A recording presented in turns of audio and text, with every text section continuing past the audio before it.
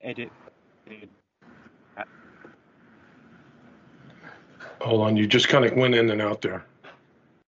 How's it sounding now? Okay, sounds good. Cool. Yeah. Can you send me the recording after you're done, or email it to me? Of course. Yeah, absolutely. I'll send you the unedited one so you can have a full listen to it. Yeah. What part of the UK are you in? I'm in Devon at the moment in the southwest. Oh, nice. Pirates of Penzance around that end, is that right? Yeah, not too far. Yeah, that's over in Cornwall, so not too far away. Yeah. You're on the west coast rather. Yeah, I'm in LA. Right. Okay. Plymouth. There you go. Plymouth, Exeter. Gotcha. You're in Devon? In Devon, yeah. So on the southwest sort of coast of Britain, yeah. Nice. I don't see it on there. Oh, it's a good area. I like southern UK. Well, I've only been to Dover, but. Oh, that's yeah. I used to live not too far from Dover, actually, in Canterbury. Oh, nice. So, yeah, I know that area very well. Cool. So, whenever you want to get started, whatever you want to talk about, I'm ready. Awesome. Yeah. Well, thank you for joining me today. I've been following your work for a little while now. I'd be interested to know a little bit, first of all, about your background and how you came to be looking at the things that you cover in your writing.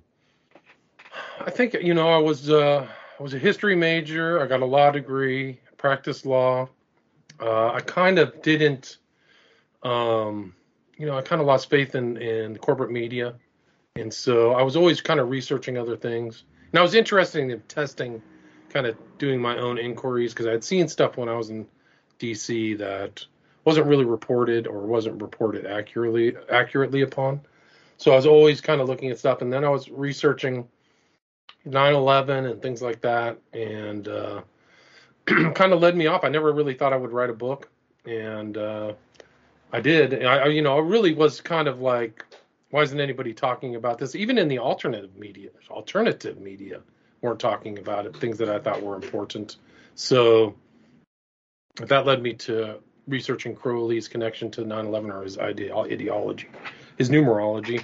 And then I researched the West Memphis 3 case, which is a big criminal case here in the U.S. And then Crowley's influence upon culture. And that was Children of the Beast, my book I published in 2014.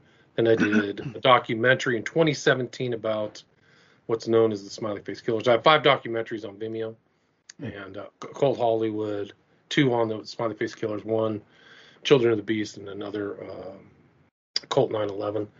And then my most recent book is Global Death Cult. So I was kind of interested in seeing if this stuff was real. Like, people talk about or say that satanic panic, or there's loaded terms, conspiracy theorist, or stuff like that. And I think a lot of that is made by some people who don't want you to research that, some people who haven't done the research and they don't believe it's real. So I think that's what led me to write those books with a lot of footnotes, is like, there actually are people that think this way, or I don't think it's common, but there are people that are into the occult. So that's kind of like the arc of kind of a short coverage of all the stuff I've written and working on. Now, I worked for Ed Opperman. I was a producer for him for 3 years, and then started my own podcast. I just passed like the 700 mark, so I've done 700 different interviews. I've been interviewed, and I'm interviewing other people as well. So I've got a lot of stuff, and you can hear me kind of ramble on or drone on all those subjects too. Prophet of Evil and the West Memphis 3. I just did a show on the West Memphis 3 just before this one. So. Oh right, yeah. I noticed you spoke to Chris Knowles about it quite recently as well. Yeah. Yeah. He did some excellent research that I didn't know about. There were mysteries. There's still a lot of mysteries in that case, but I think he was on point about the Druidism involved in the actual murders, May 5th, 1993. So he's always done good work. It's interesting. Like, I'll be researching a subject and popping on, and then I'll end up at the Secret Sun, and then research more, and then end up back at the Secret Sun and stuff that he's already done. So he's good, one of the best. Yeah. Yes, absolutely. Yeah. So with the West Memphis 3, this is an interesting case because I remember reading about it as a youngster into heavy metal and that sort of culture, and it was like it was presented as a real case of like a witch hunt of, these were three innocent lads that, just happened to be a bit, a little bit outsider, a little bit, kind of quirky, and they got wrongly blamed for this murder case. And there was a lot of high-profile celebrities got involved, like Johnny Depp and Henry Rollins and other people. But since I've discovered your own work and Chris Knowles' work, it seems like there's a much more complex and darker story there. I think so. I think it's very dark. And it's kind of inscrutable. It's very hard to figure out. Like when I first looked at it, I watched the documentary on the West Memphis 3, the first one, Paradise Lost, when it came out in 1986, and I just lost my mind. I figured that they were, and then I heard they got out. That was 2011. So that was August of 2011. I just figured there was some kind of technicality. And, I guess they weren't it. So I didn't really know much about the case. What really clicked and made my brain click was when I was researching Prophet of Evil. When I was researching Children of the Beast, I came across a video where they mentioned Crowley, because I just got done doing years of research on Crowley. So that really intrigued me. I said, I didn't know Crowley was involved in this case. And I figured they were innocent because they got out. So I just like, okay, well, let me figure this out. And I just kept reading. It was like, it was getting back into the occult again, because there's so much occultism involved in the case, blood drinking and rituals and statements, references, and it was all being ignored, and still kind of is being ignored today. Like in the mass media here in the States, nobody really wants to talk about activities of the cult. It's dissuaded, you get labeled satanic panic, conspiracy theorist, lunatic, but it's all there. So there's a lot of occultism, and what's remarkable is that once Eccles got out in 2011, he's right back in it. So what some of the statements people said that he was involved or obsessed with the occult, that's clearly his religion is esotericism or whatever you want to call it. But he promotes it. He has followers. He had school, I can think of kind of a school at one point in Salem, Massachusetts, where the rich, he was attracted to go to Salem, Massachusetts because of the Salem witch trials, a very important event here in the States that got this whole nomenclature of like the witch hunt, right? You're on a wild goose chase after a phantasm. So, so he's very much, I think he just put out another book on magic with his wife. So I think he's still kind of doing it, and he got tattooed with all kinds of occult referenced and symbolic tattoos. So I think that's pretty much clear. But I mean, they sure make sure people don't look into that, or dissuade people from looking at that aspect of the West Memphis 3 case, which is still in the news today. They're trying to reopen the files of the West Memphis Police Department to get some evidence that's supposedly going to exonerate them, but it's more that's really a wild goose chase, actually. It's more, So anyway, it's a very strange case. There's strangers. Why are all these big name celebrities supporting him? Why are they giving him money? Large amounts of money. There was estimated to be $10 to $20 million raised for their defense fund. It's an extraordinary amount of money that allowed them to get really the best PR, the best attorneys. This appellate attorney, Reardon, really one of the best attorneys out there for that appellate process after the conviction. So they selected well and they paid well, is my understanding. Peter Jackson, Johnny Depp. I think my understanding is they raised a lot of money, but the real financial backers to get Eccles out were Peter Jackson and Johnny Depp, is my understanding. Right. Interesting. Yeah. Oh, it is fascinating because it is an undertone of mass culture. There's an occult side to everything. There's an occult side to politics. There's an occult side to pop culture and all the rest of it. And with 9/11, when I discovered your stance on 9/11, it kind of like it set a bell off in my mind, because when I visited Ground Zero back in 2018, my immediate bodily reaction to the whole, like the structure that they built of the sort of, it's like a Freedom massive, Tower, or what is it they yeah, call it? the Oh, yeah. freedom, well, the where the actual site of the Oh, right. towers The were, squares, right? that, Yeah. yeah, the black squares with the water just draining in like a sort of sinkhole. My immediate whole body sense was, this is a vortex of energy, and that the entire 9/11 event was some form of ritual sacrifice, or some, even if just in a symbolic sense, a kind of portal opening, and I could kind of feel this energy draining into this structure. So it's fascinating to discover your take on 9/11, and you've made a lot of links with sort of numerology and the Crowley connection there. Yeah, I mean, I think that definitely the Western esoteric tradition. The giveaway is 93, which is really Crowley's number. I didn't know that at the time. There was another guy, his name was Captain May, and really was an early 9/11 researcher. He was in the military. He passed away, unfortunately. A lot of researchers die young in this regard. But he noticed the preponderance of 11s. He never made the kind of ideological connection, but he could see just 9/11 building. The buildings are 110 stories. The first plane is an 11. So that esoteric tradition comes through Crowley, but 93, 75, 77, 175 is really a Crowley ritual. But it's in the common parlance of who do you adore? Which God do you adore? And you can actually listen to like a Thin Lizzy song, and he's referenced, I think it's called Holy War, where like I perked up, like, which, if you adore me, it's basically Satan saying, if you adore me, bow before me and say my name. So that adoration is used in this, that term adoration is used in a specific context. I think that's what the 175 is. But I think even the buildings were built for the purpose of that event, 2001, and I think there's a lot. It's not it's synchromysticism, but I think it's even more than that. That that date was selected for a big event, and Ground Zero is very.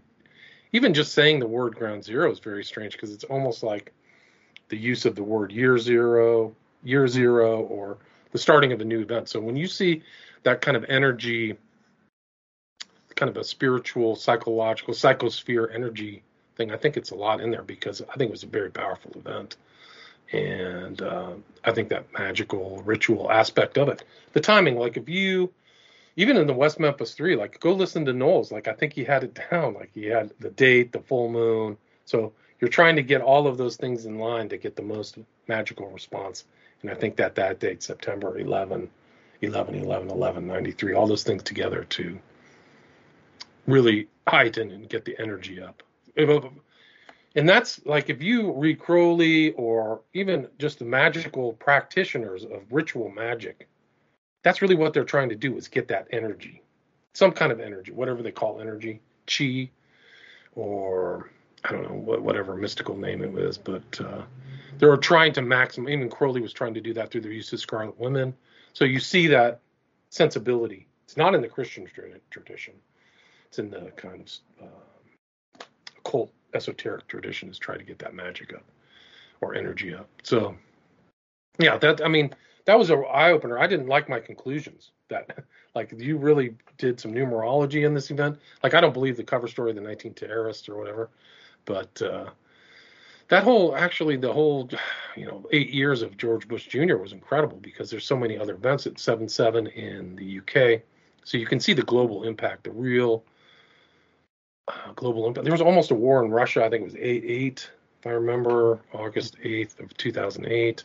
There were the Madrid bombings that were numerological. So strange things. Bali bombings, remember? These are all strange bombing events that didn't happen after 2008. And I think that's very telling. Like, there were weird kind of psychic driving terrorist attacks, but the perps might not have been the real perps, So. So when I write about that in Prophet of Evil too, not just 9/11, but some of these other strange events too. Interesting. So what you're saying is that there was a sort of a window of time between 2001 and 2008. Is that right? In which these sort of were concentrated. That seems like it. Yeah. There were weird dates too. There was I think the Cole bombing, which also was a attack. Supposedly that was placed on Bin Laden. That was the predicate. Like Bin Laden's a dangerous guy. He sent somebody out to attack the Cole bombing, but that was also on a numerologically significant date. I have to pull out Prophet. It's been a while since I wrote that, but I have to pull that out. But once you see that pattern, it's hard to get away from it. But yeah, they're there. I mean, you can go through Crowley stuff, 77. That's Liber 77. It's Babylon. Half of Babylon uniting male and female energy. It just goes on and on. So all that stuff is referenced through Crowley, at least. Yeah. Well, Crowley is another case of an impressive PR job, particularly targeting the counterculture, actually. And Jason Horsley's book Vice of Kings was the one that really woke me up to Crowley's, the real seamy side of, even seamier than the one he presented to the public. This guy has managed to gain this reputation as being this kind of misunderstood eccentric. When the stuff that he actually writes about in his own diaries, if half of it's true, then there's something much darker going on there, So yeah, he's a very devious character. I always laugh when people call him a dabbler. Like I would just go, no, he's not a dabbler. He's dedicated his whole life to this. He's totally done it. And you're right, the countercultural through Leary here. Leary famously quoted him, I'm carrying on the work of Aleister Crowley. In 60s and LSD and drugs, Crowley was he called it back anhelonium or whatever, but it was really peyote. So you can see that that connection through the counterculture. And they have done a con job on him. He's a very nasty person. Yeah. Hated women, had a very terrible no relationship with his kids. There's never like a story in his bio of like, here's Crowley hanging out with his kids. Maybe Ataturk, the last one who ended up being unwell mentally. And you can read about Ataturk Crowley. This woman came and said, have my baby. And anyway, one died, and then the other just denied. Some denied that he actually existed. So you can see that kind of selfishness. Not a good person. Branded women with a mark of the beast on their chest. All the Scarlet Women. Cast them aside. I think one of them ended up in becoming a prostitute in Paris.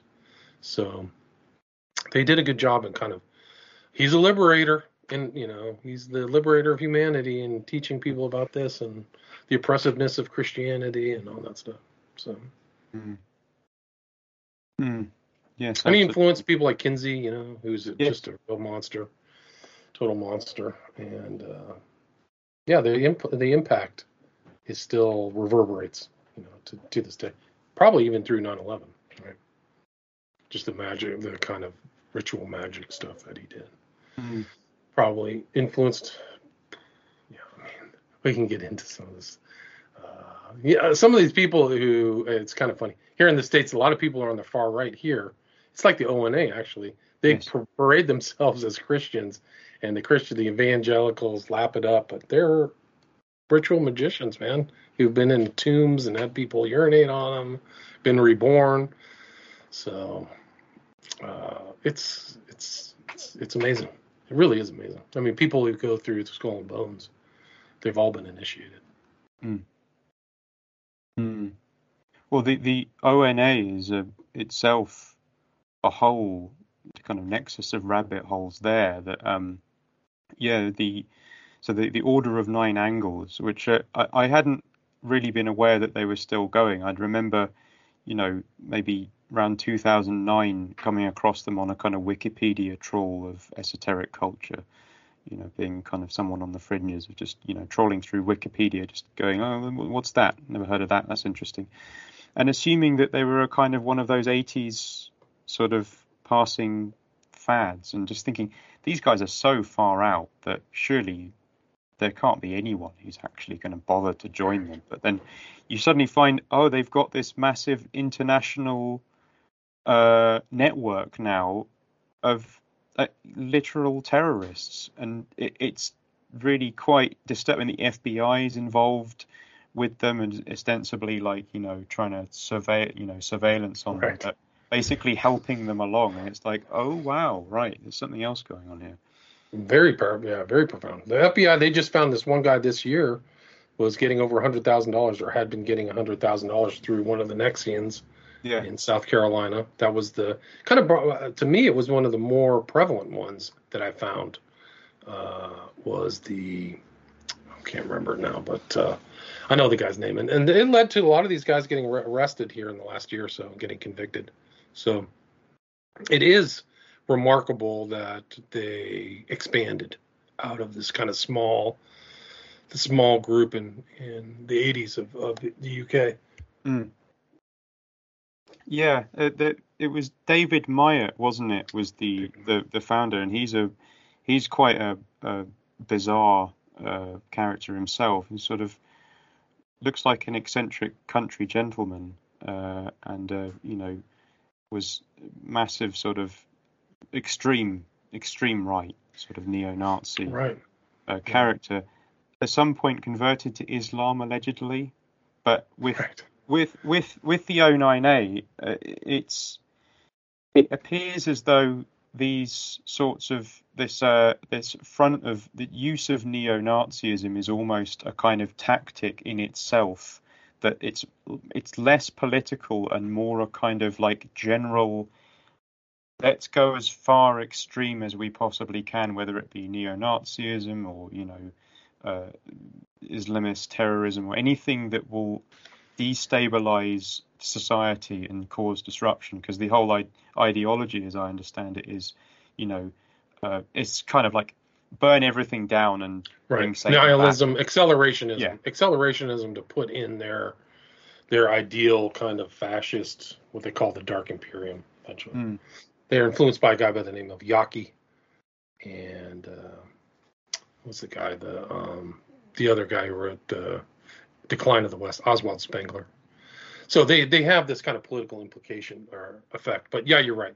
I think that the ideology of the LNA, the core ideology, fits into hardcore violent neo-Nazism and hardcore violent Islam.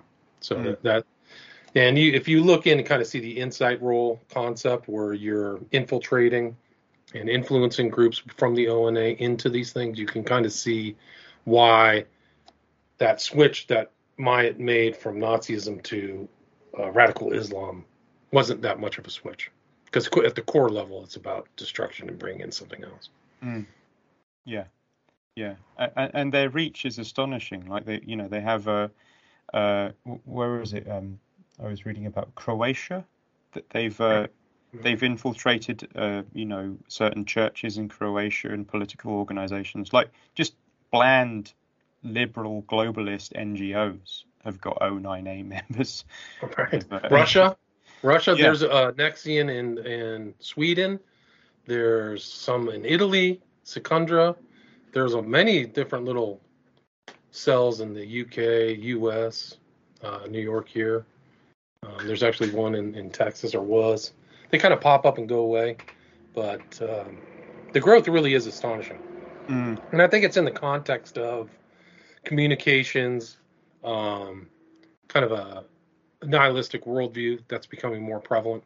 So I think the ONA can kind of benefit from that loss of kind of social structures and things like that. I think all the guys who were who got involved in Atomwaffen and some of that had some of the ONA stuff were all, internet trollers or guys who sat online a lot. Yeah.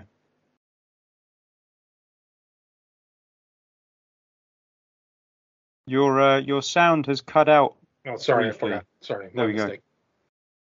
Go. The ONA's growth, I think Myatt said they were at the third stage. So there was the kind of core stage of creating the ideology, then going out and proselytizing, and then moving into kind of a more political thing. So, and he was here in California, actually. I think it was in 2006 or 2007, talking to some locals here. So he's been around. I'm surprised that he's done on some watch list here in the States. But you don't know. People have said this is the intel. I don't know. But they've definitely had the ideology has had its effect in real world events. Mm. No question. And you can see it in my book. So you can see these Adam Waffen guys doing crazy stuff. There's a guy, Willem von Nudegem in Toronto, was arrested for stabbing somebody.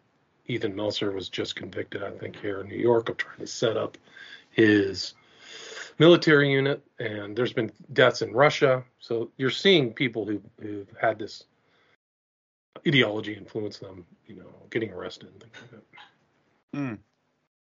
It really kind of speaks to a level of social isolation and kind of communal breakdown that something like this could catch on in such a huge way. I mean, relative to how extreme it is, that it's quite sad actually that that this is really a thing. This kind of like, you've got the kind of edgelord sort of current that, as my friend Adam described it, the edgelord current is, at most of the time it's pretty much just trolling and humor and sort of satire and snarky, bit immature. But when it gets into this level, then it really speaks to something else going on in society, which is quite alarming, really.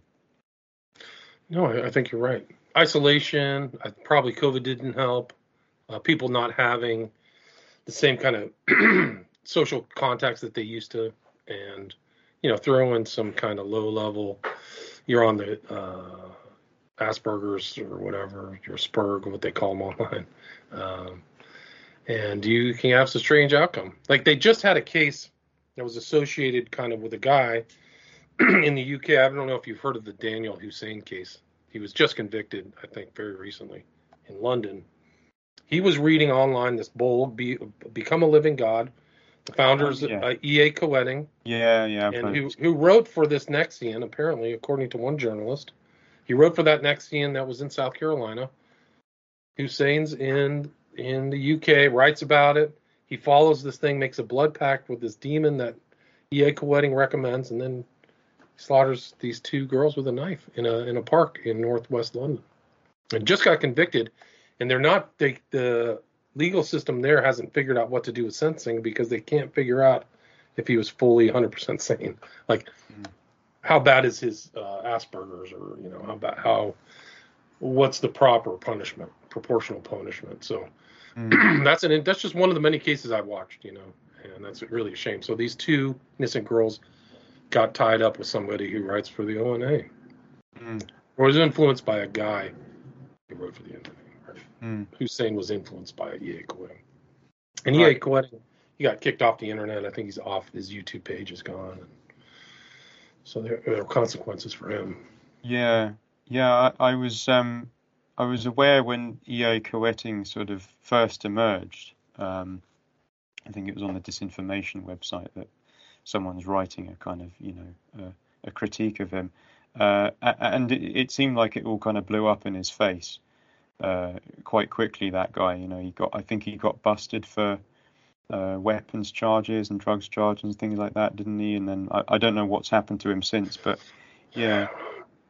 I don't know. I was actually in a kind of a conversation with him in 2010. Somebody set me up on some kind of head-to-head, tate-to-tate or whatever. But it's interesting how I'm still researching that guy 12 years later. But actually, there's kind of a tie into the ONA with Eccles 2 or West Memphis 3. One of the people he admired was a guy named Ford, who was outer head of the ONA. So Eccles knows some of those people too, so there's weird overlapping pieces of my research that ONA and West Memphis 3 has a little bit of connection to. Yeah, it does seem like they're quite a kind of nexus point of a lot of very international, very strange and dark events, really. There's Ryan Fleming as well, who's he was involved in a sort of neo-Nazi group here in the UK, National Action. And, he's a very, very, very dark character. Was done for various kinds of child grooming offences and such like. And that is a kind of a strain within the ONA. Is a lot of really crazy pornography and child pornography and child abuse. And I think Fleming, at least I think he got arrested for grooming a 14-year-old, if I remember. Have you ever seen his website? He has all these weird ritual pictures of him with the dark gods from the ONA. There's blood on stuff. There's candles. It's all like outdoors. But I featured Fleming in my book because I think he's got at least arrested once. I think he was in jail, but he was yeah.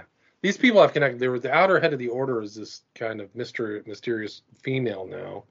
At least she was recently. She's renounced the ONA, but they all have renounced the ONA, so you don't know whether the public renunciation is true. But I think Chloe was friends with him on some social media. Mm-hmm. So he had some kind of connection to the outer head. And I think seems to be kind of a true believer in that stuff. Mm-hmm. And his involvement and I think he wrote a book under a fake name, A. Moraine, which was published by this Nexian out here in the States. So you see the global connection. A. Moraine, which I think is some land place up in North UK. But he writes a lot about vampirism, and you see that kind of element there. And there's, I think, a picture of him in one of his guises. So he's a in my opinion, very dangerous, interesting character, Fleming. Yeah. I don't think he's very old.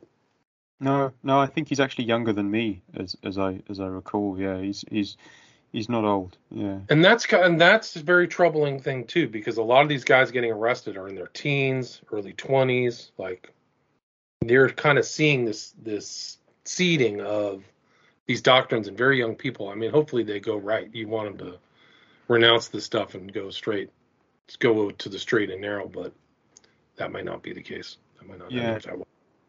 Well, exactly. As part of their modus operandi is to, act in secret. It's very difficult to tell when they claim they've renounced it and they've found, they've gone to whatever it is, Islam, whatever. And what does that really mean? As an example, there's the group that Fleming was part of, National Action. There's a photo of a young National Action activist putting up a sort of some stickers as propaganda, and there's a photo of the same guy dressed in Islamic gear putting up, sort of extremist Islamist sort of propaganda, and I would be very surprised if somewhere along the way that some sort of intelligence agency isn't guiding or directing or kind of manipulating or using both in their own, and the whole thing it glows. It's right, the O9A is just like the glowiest bunch of glowies that ever glowed. You know what I mean? Right. No, it's really true. It could be totally. Yeah. Wow. I mean, I can talk to you about stuff online. There's some stuff that I'm just not going to get involved in. If the government is doing something, it's not my job to expose that. But Myatt was involved. I think it was Combat 18, which was definitely a Gladio stay behind group. And that is intel. That's full like right wing intel. All those people who started that were CIA connected, the Cirque types. So what's Myatt doing there? And it's strange that he's never been arrested for anything, because he had some connection to Copeland. There's no question that he had a connection for people in the States, is the London nail bomber who just destroyed a lot of people's lives, killed people. But it was, I think, the National, what was the name at that time? They changed their names a lot, but I think Myatt was the head of the National Socialist Movement, NSM, and I think that Copeland was part of that. So there was connections. I don't know why Myatt got away with it. So there are questions there. People always ask me that question: is the ONA intel? And I said it might be. It might have been fortunate intel, but the software has gotten out. It's out. People are reading it. I liken it to, what is it? To Evil Dead, like the book in Evil Dead. Like when people start reading this ONA stuff, they go berserk. So. Whether it was fortunate, it's very smart. It's very clever. I had the misfortune of reading a lot of different kind of occult manuscripts. Crowley's very smart. Church of Satan, things like that. The ONA, Myatt, you got to give Myatt credit because he's integrated a lot of different things in there: Druidism, vampirism, the whole possession thing, dark gods, even the star game that he is very super complex. It's probably way too complex for the average intellect to actually partake in, I think. So the star game. So what is that? It's almost like you can look at it as like three-dimensional chess. It's different boards of black and white, and it's a means of communication, secret communication, like a cryptogram. And it goes through. You have different symbols that move around on different parts of the map, and those can be aligned in a certain way, so they can actually communicate. People who know how to play the star game can. It's it's kind of like their enigma, so to speak. Yeah, but it works on different levels. It also works as training to learn the dark gods, to learn the constellations where those dark gods portals are. So it's super complex. I mean, just studying the star game is it's a challenge. So it's basically like a sort of kind of like a chessboard. Yeah, it's like a chessboard. Yeah. I mean, it's just black and white squares. I don't remember the dimensions offhand, but you have multiple chessboards that interrelate with each other. So you're supposed to place them in certain ways, and then when you change the piece on the board, you get a different reading. Yeah. So I have to go back and reread that, but it's in my book. You can see it in Global Death Cult. I mention it, but I've seen it mentioned in the ONA literature, but any ONA member, I've never heard them use that. I never see them using it. It's too complex or something, but it may be something in their personal their inner tradition. Like they definitely state that some of the stuff is transmitted orally. It's transmitted AURALLY. So some of the inner doctrines, not everything's not all written. I think it's the same way in the OTO. Certain things are not written down; they're just transmitted verbally. And there may be something about the Stargate too. Maybe they are using it. I don't know. I couldn't see anything online that the members, rank and file members, are using. Right. Interesting. Yeah. This is all stuff that it's so multifaceted that one topic alone that that there's even my kind of sort of research that I've done so far is not even a one iota of the kind of the full extent of what's really going on there, and it would make perfect sense that there are esoteric aspects to it that they don't reveal to the public, which is kind of pretty worrying considering the stuff that they do reveal to the public. Or that's out there. Well, yeah. I don't think they could get it out. I don't think they could prevent the whole thing about offers and selecting or sacrificing culling because it's such a core doctrine. So that's easy to read. But there's clearly other things I've seen some of their websites have smiley faces. Igor Sarsky's discovered that. So why is the smiley face associated with them, with Acid House Music, with Temple of Psychic Youth, Alan Moore? What are they using this for, right?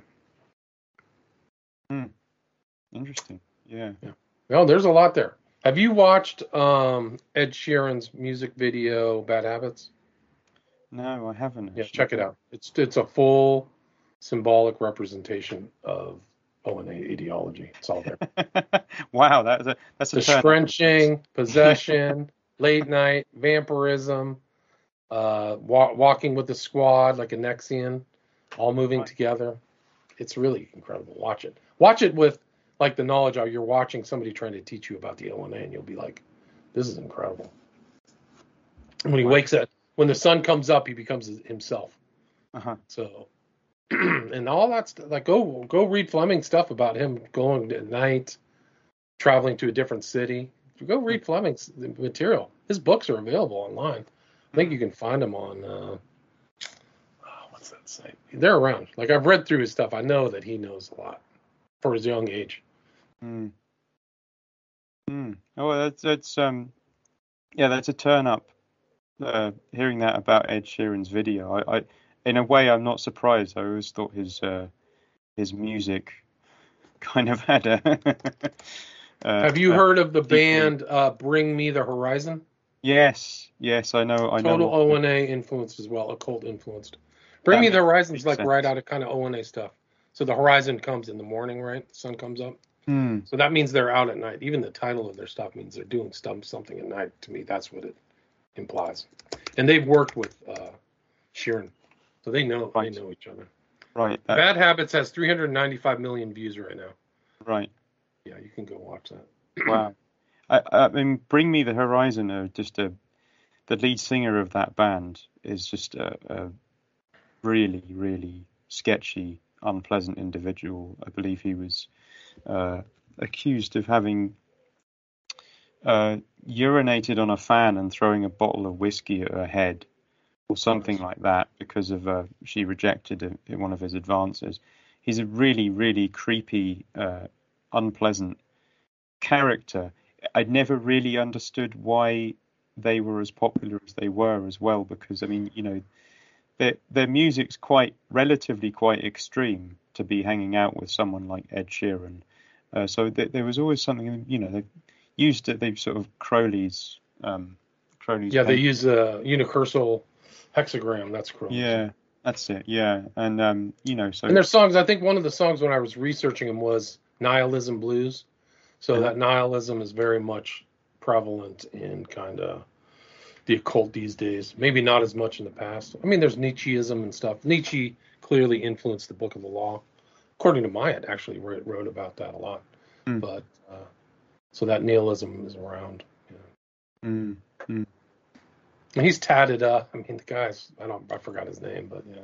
Yeah, I can't remember his name either, but Yeah, yeah, well, go read those connections. They're there. So it's some people in the culture are exposing it. I mean, we can talk. There's some names I won't mention online, but there's fairly well-known intellectuals in the UK who know about ONA. Yeah. I mm, mean, people you could look up. Yeah, I'll tell you offline. But okay, yeah, I mean, but when you see those different things, nihilism, accelerationism, yes, occultism or esotericism, and some of these thinkers, you can see the intellectual genealogy of the intellectual history of where they're getting some of their ideas yeah, comes through ONA. yes.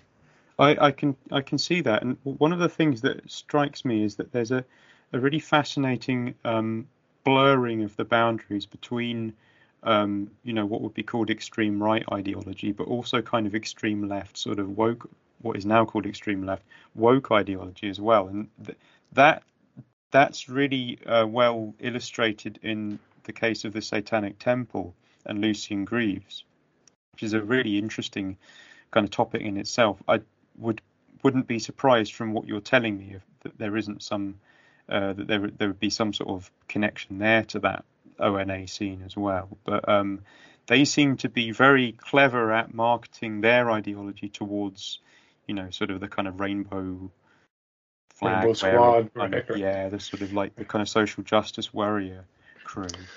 But it is interesting the far right and left that you bring that up because they want to annihilate their enemies, right? So the left really wants to, turn to ash anybody who disagrees with them. They are very strident in their thing. They operate as a cohesive group.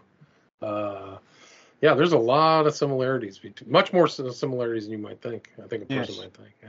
Oh, definitely. Yeah. No, I wouldn't be surprised if there is some, you know, um, contemporary woke activists in 10 years' time have sort of flipped over to the far right, and hey, maybe vice versa as well. But yeah, with someone like Lucian Greaves, his background with flirtations with far right activism himself, but now he's, paraded by Vice Media as being, this kind of face of woke Satanism.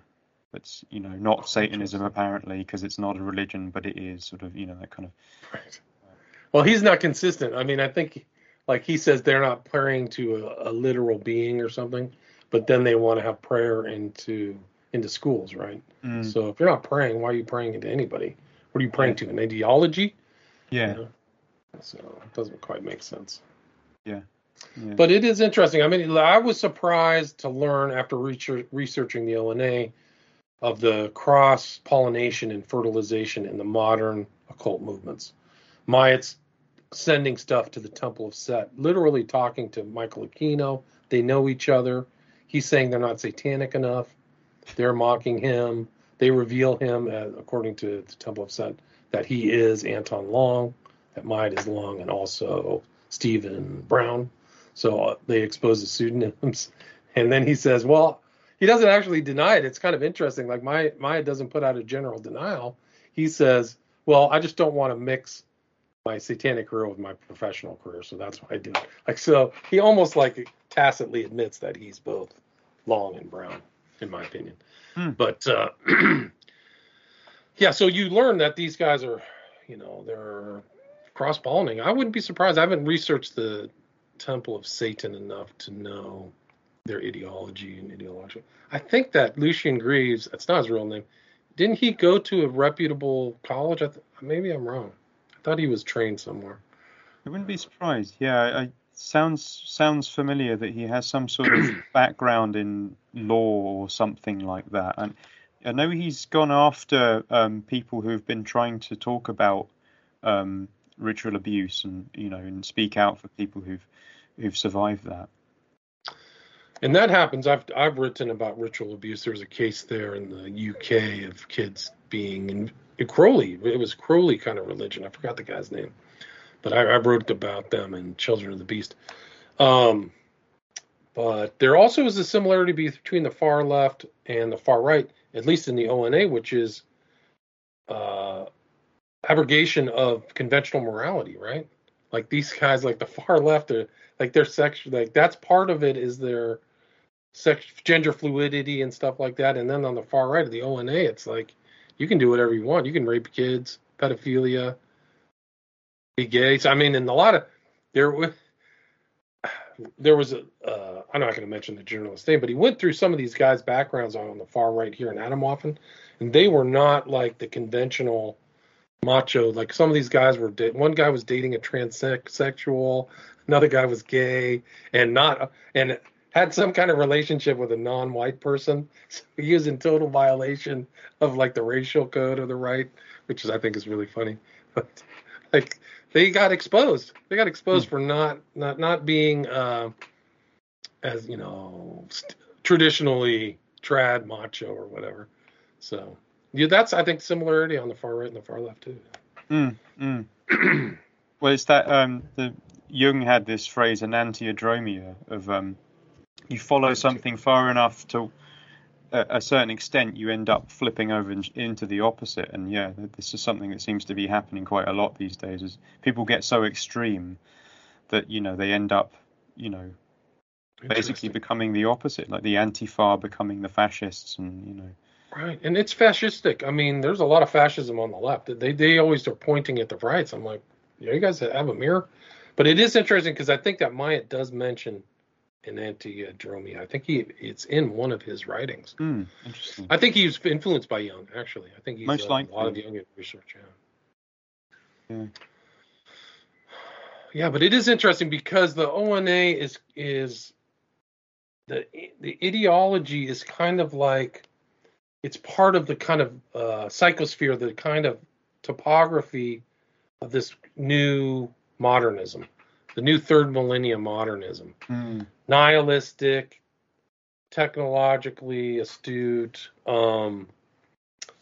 fascistic in a way. I think that there's something like it's like it bleeds in, but it went in, but it also comes out. Like they're also being influenced by the social political environment, right?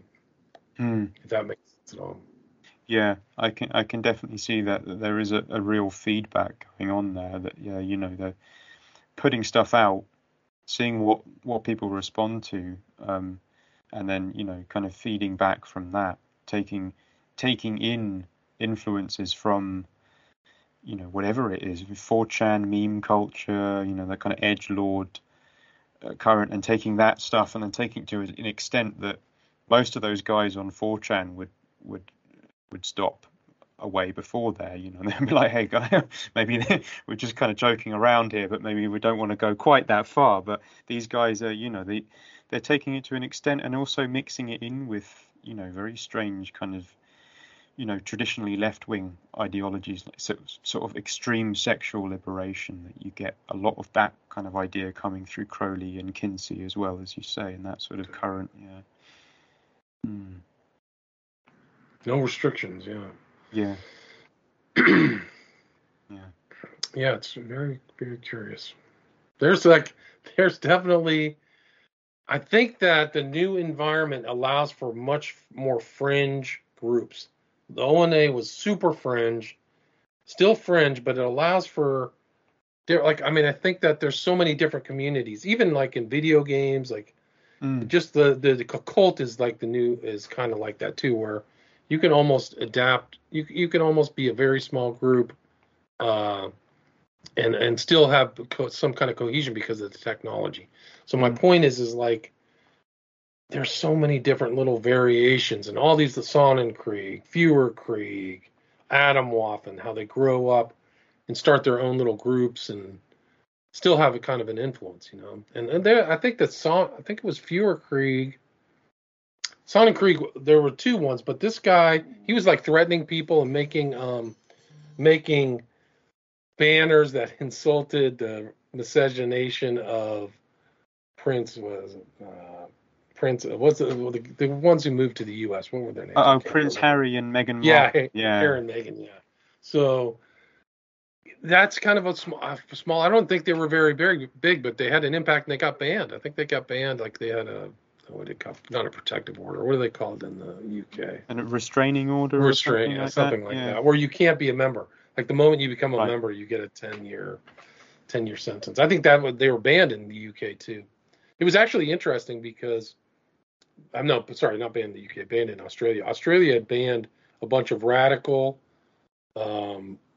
Muslim groups, and then Sonnenkrieg got slid in there. So they're in there with the radical Muslims, just like the ONA would want. It's very interesting. That was recent. I think Sonnenkrieg got banned within the last 1 or 2 years. But getting back to my point, is I think that there's a lot more. You're going to see a lot more strange fringe groups that have odd ideas that are a mishmash of other ideas, like that bleed over somebody's. And that was actually the idea of Myatt originally, is that he didn't want to have a central ideology. He wanted to have a corpus of knowledge that anybody could take from. So there isn't that kind of rigidity within the ideology of the ONA, like this is what you have to do. If you want to go up the septenary way, you have to go up the 7 steps. And that was originally rigid in the original thing. But the way he thought about it, he had weird terms for these people who didn't join the ONA but were practicing its creeds, its credo.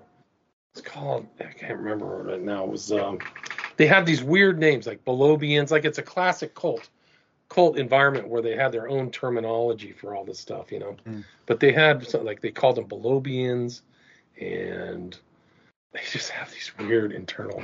I'd have to go back to the book right here, but it is interesting. So like Crowley would want, like, you rigidly are a part of the OTO, you pay your membership dues, but that wasn't the original concepts of Maya.